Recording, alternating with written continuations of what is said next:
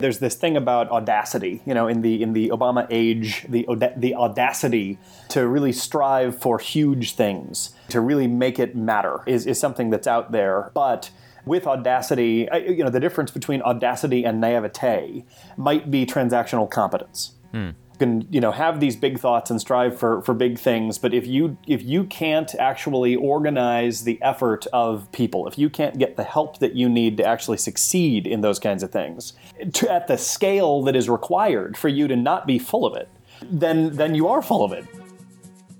Helping people build ambitious and satisfying careers, businesses, and lives. This is the Influence Ecology podcast.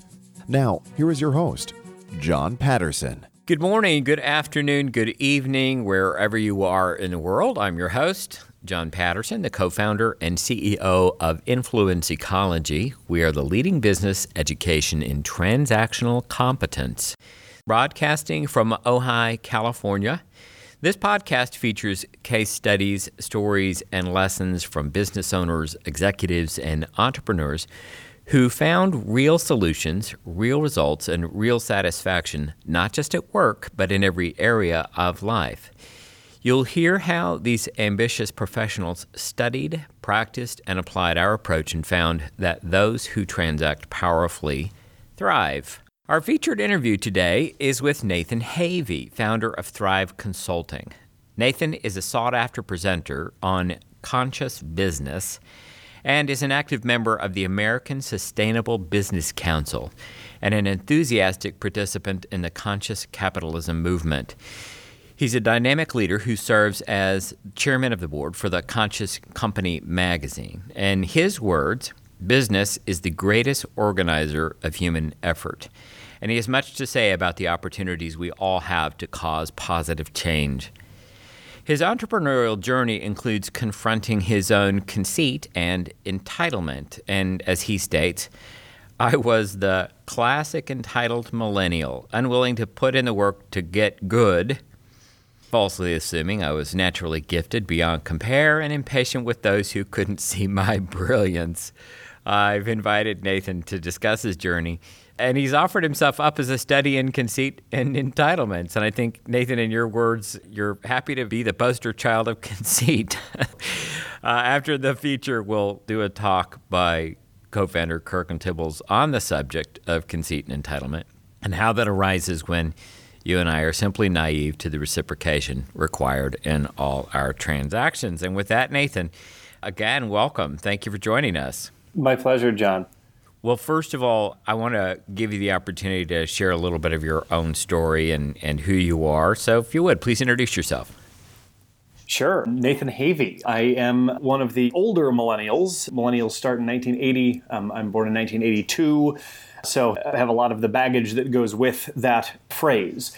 I kind of got started wanting to do good, really wanted to contribute to societal improvement in some way.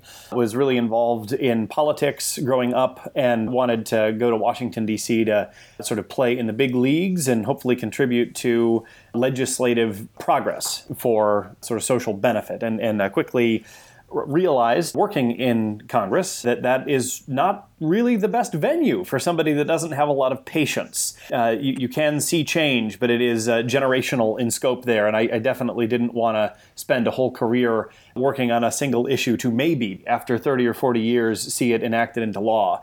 So decided to leave the Hill and start working on other things. And one of the things that I saw as an opportunity was business.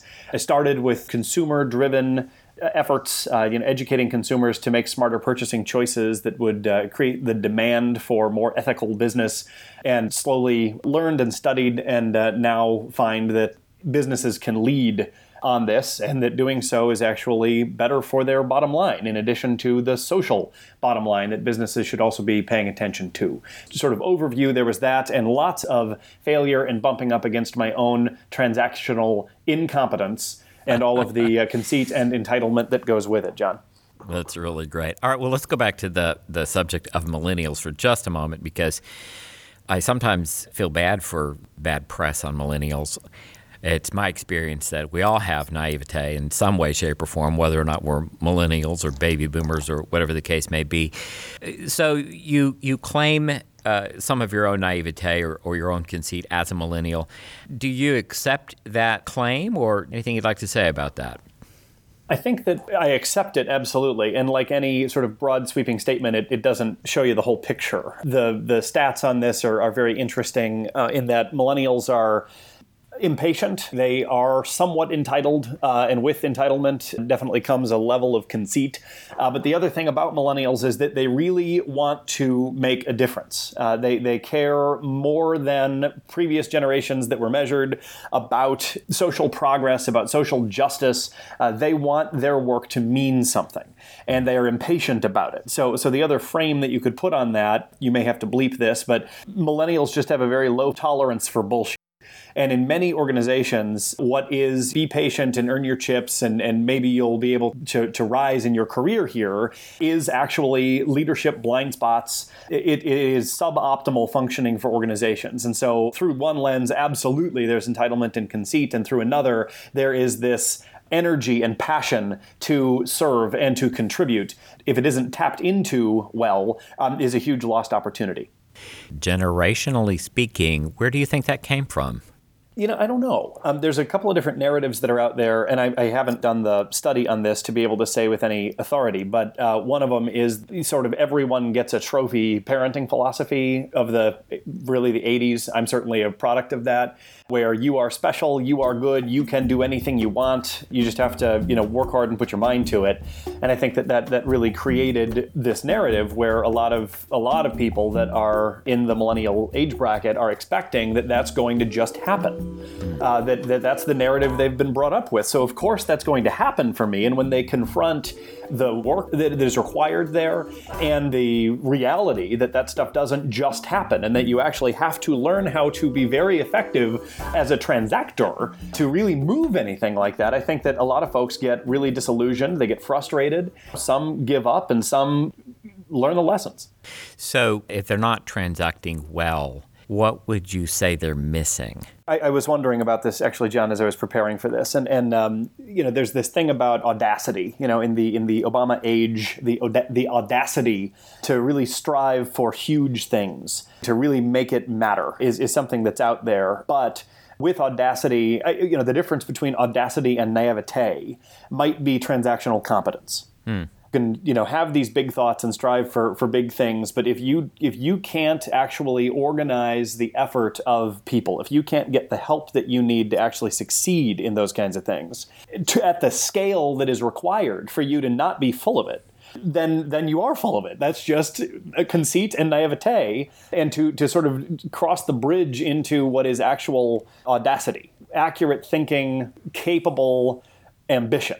I think that transactional competence and the ability to organize the efforts of others, which is kind of one and the same thing, is the major difference there. So then let's get personal about this. It sounds like you have some personal journey about that. What did you discover about that for yourself in your own journey? Sure. So there are probably too many examples of my conceit and entitlement and the trouble I got myself into as a result of them to mention on this one interview. But one of the big ones, I think, was this. I was given a fairly significant amount of responsibility a few years ago in a small company. I was kind of promoted to be an account director. And I was working with some very large, very influential nonprofit organizations, sort of activist organizations in American politics.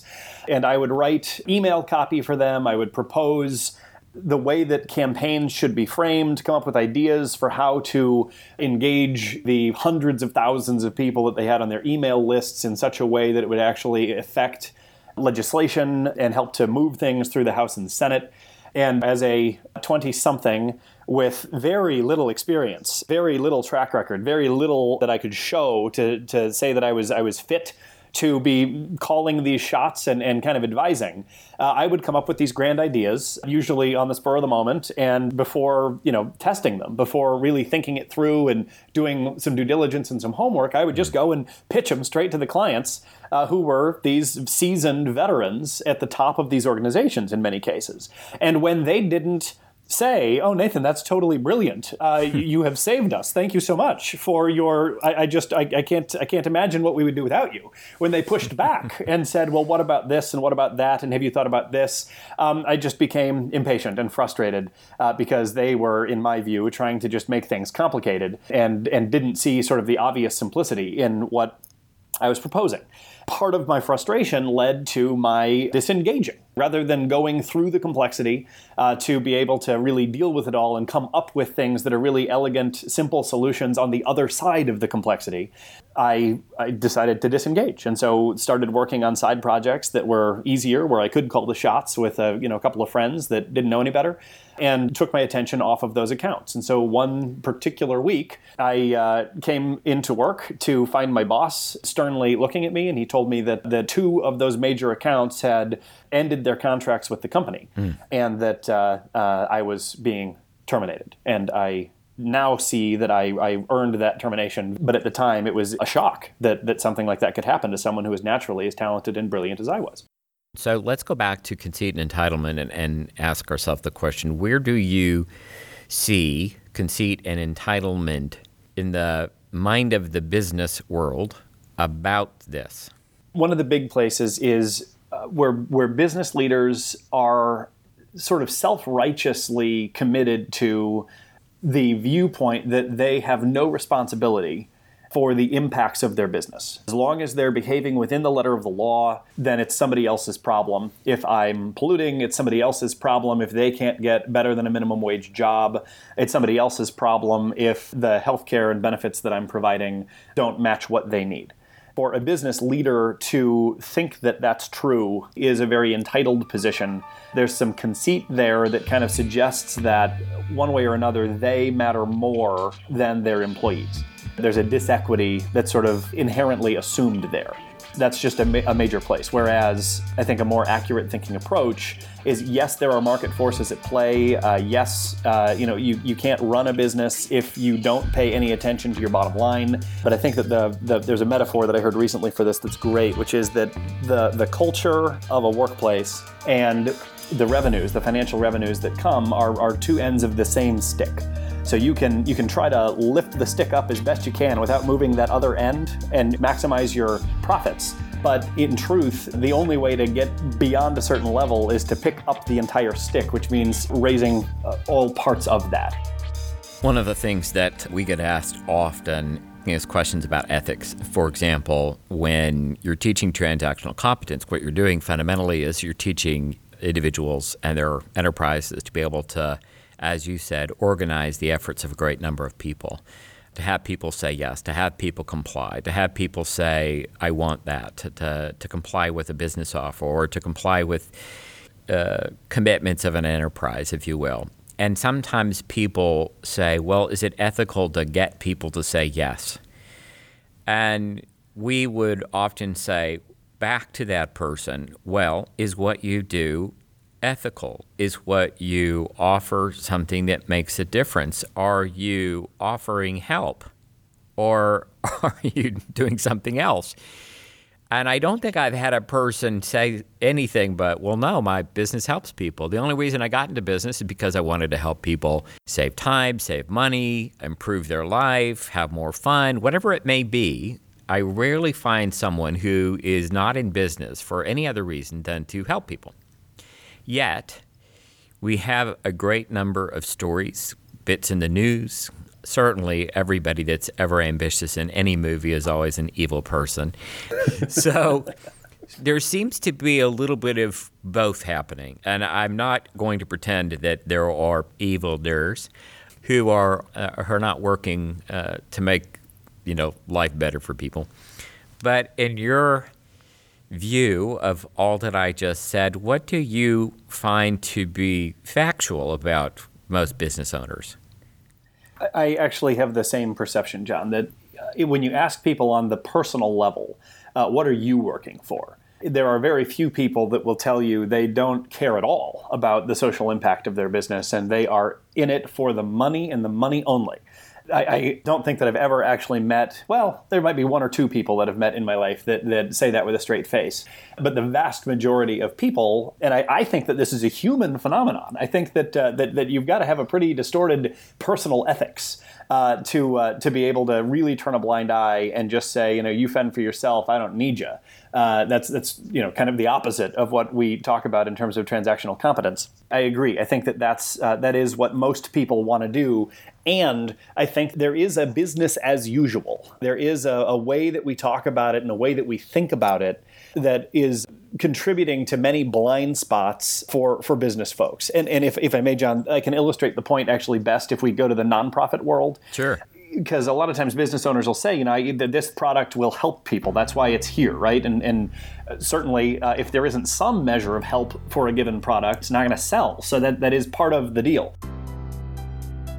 If you'd like to decode the mysteries of an ambitious life, you can register for the Influence Ecology webinar called Ambitious Living, the 8 Defining Principles. This free 1-hour webinar offers 8 principles practiced by the most successful and effective men and women we know. To give you a taste, here's one of the principles. It's called accurate thinking. The essential idea is this: you and I are always transacting to produce a better income, influential identity, and satisfying work. These situations, money, career, and work, are but 3 of 14 unavoidable conditions of life. If you don't think accurately about these conditions and how you'll satisfy each of them, you will likely produce hardship for yourself and your family. So, how do you think accurately about these and other conditions of life? Attend the webinar to find out more. Once registered, you'll receive the 2016 edition of Ambitious Living, a 12-page guide offering a blueprint for the 8 defining principles, each of which asks important questions to help direct your aims. To learn more, you can find the link in the show notes for this podcast at influenceecology.com/podcast, or from your mobile phone, you can click the image art for this episode to find a link to register. Okay, back to the show. People start nonprofits because they want to make some sort of a difference. And in most nonprofits, and I do say most, there is this shift that happens at some point where as soon as they actually start to have any success at all, as soon as they get their first grant or they have some money where they're able to hire people and they're actually a nonprofit with people working in it, the implicit purpose of the nonprofit becomes, in the best of times, a dual purpose, where there's the thing that we're working on, but then there's also our own survival. And we have to dedicate, usually it's about half of the resources of the organization to development and making sure that we can continue to do the good work that we want to do with the other half. The demands on people to sacrifice for the mission, to take a reduced salary because you can't make money and do good. That narrative is one of the things that we sort of need to interrupt. The very fact that we call it a nonprofit, because what do nonprofits do, right? They do good. Then what does a for-profit do? Well, it can't be good, right? But it is, and it can be. And so it's that sort of that thing about helping. And if indeed a business was founded to make some sort of a difference through a product or service, it has the same problem as the nonprofit, where that may be the inception, but it's real easy to slip into survival. And as soon as you're making decisions to keep the doors open, you have lost sight of your true purpose. That robs you of your employee engagement. It robs you of creativity and innovation. There's just a different space there. Whereas if you can stay focused on the purpose and not Pollyanna-ish, not, crossing your fingers and hoping that things will work out, rigorously accurate thinking, transacting for the difference that you want to make, and having the help that you want to give actually see the impact that it can have. When you stay focused there, that's how to build a great culture. That's tremendous business leadership, and that's the kind of thing that happens in those companies I referenced earlier that outperform the market by such large margins. Very good. Well, I'm going to go back to the millennials here for just a minute, because one of the things I love about the millennials is that they live online. I'll say it may be a broad generalization, but one of the things that's great about that is that from a bottom-up point of view, in other words, from a very purely democratic point of view, The millennials will tell you that a restaurant's bad, or that the service is no good, or the taxi driver was great, or with Uber will say the taxi rider was awful. And it produces a kind of, rather than in a different marketplace, it starts to produce an environment where we are all voting on the value of someone else's help. We are all voting all the time, and it's much more easy to see. It's much more easy to track. You can be poorly rated, poorly reviewed if you're a criminal, if you're a jerk. There is something to be said about where things are headed in the digital world in terms of all of that rating, ranking, getting the ne'er-do-wells out, acknowledging and praising the people doing good. Anything that you would like to say about that? And is there anything about the conscious capitalism movement or the conscious business movement that is addressing that or directing that kind of activity? To use an influence ecology term, environment, just understanding all of the various things that can and do impact your efforts. And certainly I think the word might be transparency that online tools have allowed is an absolute game changer. There's a narrative within conscious capitalism that talks about how kind of the dominant corporate culture that still is dominant today is a result of military culture in World War II. That when all those folks came back home and they got to work doing what they were doing, they had achieved probably the greatest thing that they ever would in their lifetime. Right? They were part of something that absolutely changed the world and shaped it for generations and generations to come. And the organizational structures that achieved that result surely were the best kind of structures. And so they implemented that in their workplaces. And that was a very hierarchical, top-down, information hoarding, you only need to know what you need to know, kind of a culture. And we still, in many ways, have been trained and are sort of swimming in that current of thinking for business. And the online world and the transparency that it provides is a direct affront to that paradigm. So when your customers can really tell the truth about you. It's one of the things that many companies that have tried to make a positive step environmentally speaking, and then want immediate credit for it, speaking of conceit and entitlement, when they still have all kinds of other things that are not going right, and they're shocked when the internet responds very cruelly to what seems like just a scratch on the surface of the larger issue of their environmental record. It's that kind of thing where secrets can't really be kept anymore. And if you're not good to your employees, they will tell other people that too. And so it really behooves us to really have to live our cultural values to all of our stakeholders. And in conscious capitalism, those are 6 specific areas. There's your customers, your employees, your shareholders, the community where you do business, your suppliers, and the environment. So those 6, you've got to be good to all of those people. You've got to transact well with all of them, or you'll pay the price in a transparent marketplace, internally and externally. Very good. Well, I think what I want to finally turn our attention to is where would you say that the world is generally naive or has some conceit about the millennials and what we can learn from that generation? I would say... I say it because I had a conversation with Kirkland about this, and just knowing that you and I were going to talk, and one of the things that we did address for ourselves is the kind of conceit and entitlement that we never consider. It's often easy to point to another and say, wow, look at the conceit over there. And what I love about the opportunity that you've provided us today is you've agreed to be the poster child of conceit and entitlement, just for the sake of all of us seeing it for ourselves. And so Kirkland and I looked for ourselves, and one thing I can certainly see is that I have some conceit about the millennials and what I learned from them. You may not know this, but I'm, as an inventor personality, the long-term future personality that we study, I am thinking now about how millennials will want to consume what we do compared to the baby boomers, or perhaps even Generation Z, children of today, if you will. And so what would you say that we have to learn about the millennials? There's a distinction that I have really loved, and I think the first person who told me about this was a woman named Lori Hanno, who is in New Hampshire, and she's a great leadership consultant. But she said that there's this thing about expert culture versus learning culture, and I think that this is a great just note for this, that when you're in expert culture, you are considered an expert, and an expert is supposed to know, right? And anything an expert doesn't know is a challenge to their expertise.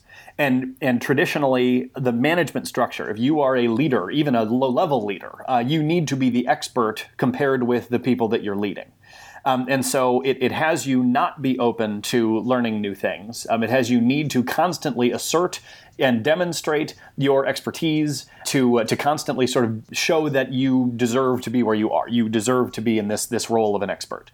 And with that comes great conceit and entitlement again, and this one rubs millennials the wrong way in a big way. Forgive me, I'm going to say it again, the tolerance for bullshit.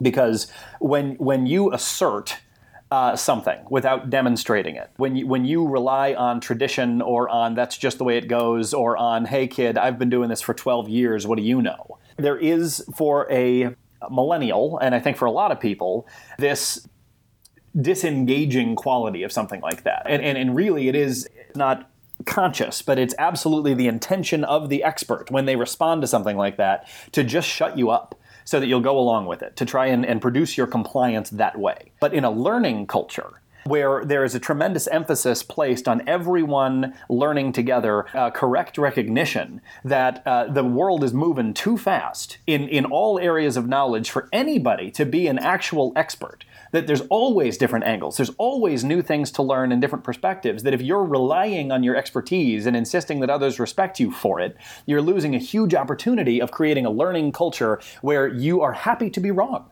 where you want to have people challenge your thinking because you can distinguish your own conceit and entitlement when people do that. And so the 22-year-old millennial that says, why do you do it this way, is actually a huge opportunity for you to say, why do we do it this way? And if it doesn't actually make sense, that rookie, there's a book called Rookie Smarts that makes this point really well. But that's one of the major opportunities. And so for millennials, to get back to exactly what your question was, John, we want to be at the table. We want to have the discussions. We want to be in the room. We want to figure out, how we can work with people. And when someone respects us for that, even harshly, even somebody that's going to say, kid, you don't know what you're talking about, but I can see your passion. Let's see what we can do to get you educated so you can start seeing the complexity here. There's one story that a woman told at an event that I was at just last week, where her favorite boss she ever had was the one that took her aside and said, you talk too much. Shut up and listen,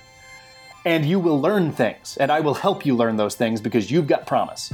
It's that kind of thing that if a millennial, and I definitely speaking for myself here, if we feel like there's somebody that does know more than us that's going to help us learn the ropes, that's going to help us understand how to play the game. And for me, that's what Influence Ecology is, by the way, is you guys do know this stuff, and I recognize that, and I'm so eager to soak it up because I just know that it's going to help me be better. And as I learn, and with each webinar and each conference I go to and each study paper I complete, I know that I'm getting better. Not there yet, but man, I'm getting better. And so it's that feeling of progress that I think millennials are super hungry for because it's still rare. And the organizations and the leaders that can provide that for people are the ones that are going to find lines of millennials waiting to come work for them and contribute to the best of their ability. That's great. All right. Well, I want to give you a final opportunity to tell people how they can contact you or how they might participate in what you're doing. Thank you, John. So if you want to learn more about this stuff, subscribe to Conscious Company Magazine. And if you want to really learn a lot more about this, check out the Conscious Company Magazine Workshop. That's at consciouscompany.com/workshop. That's really great. All right, good. And we'll, of course, put all of those things into our show notes. We'll provide the links so you can find out more. Nathan, thank you so very much. This was such a pleasure to talk to you today. I can't thank you enough for all that you You offered us here so many lessons about conceit and entitlement. Can't wait to listen to this again. Good. And let me just say that for those that hear in everything that I've said, the places that I still have a ton of conceit and entitlement, shoot me an email because I'd love to know about that stuff and continue to grow. Today's Guru Talk is by co-founder Kirkland Tibbles on this very subject. You'll learn how conceit or entitlement arises when you and I are naive to the reciprocation required in all our transactions. It is this misunderstanding that often costs us valuable time and money, and sometimes earns us reputations in which others seek to keep their distance. So here's the talk.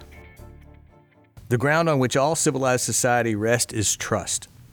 Trust in the form of assurance that if I as an individual, part of a community, contribute what little I can, in terms of my own limited personal resource, to the greater good of the community, that I will be afforded the resources that I need from that community to live a good life. When people talk about entitlement, I don't think they really know what it is they're speaking for or against. The kind of attitude or behavior we refer to when we speak of this entitlement is indifference, ignorance, or outright disrespect for reciprocation. This notion that people see themselves as deserving of care and use of limited resources without any concern for some reciprocation is the fertile ground on which distrust begins to find its roots. Civilized societies are, as Leakey and Lewin put it, a kind of honored network of obligation. This web of indebtedness, Matt Ridley calls it in his book Origin of Virtue, is viewed by cultural anthropologists as a unique adaptive mechanism which allows for the division of labor, the exchange of diverse forms of goods and different services, and the creation of interdependencies that bind individuals together into highly efficient units. Reciprocation lowers the natural inhibitions against transactions that must be begun by one person's providing personal resources to another, says Cialdini in his book Influence. Sophisticated and coordinated systems of aid, gift-giving, defense, and trade become possible, bringing immense benefits to societies that possess them.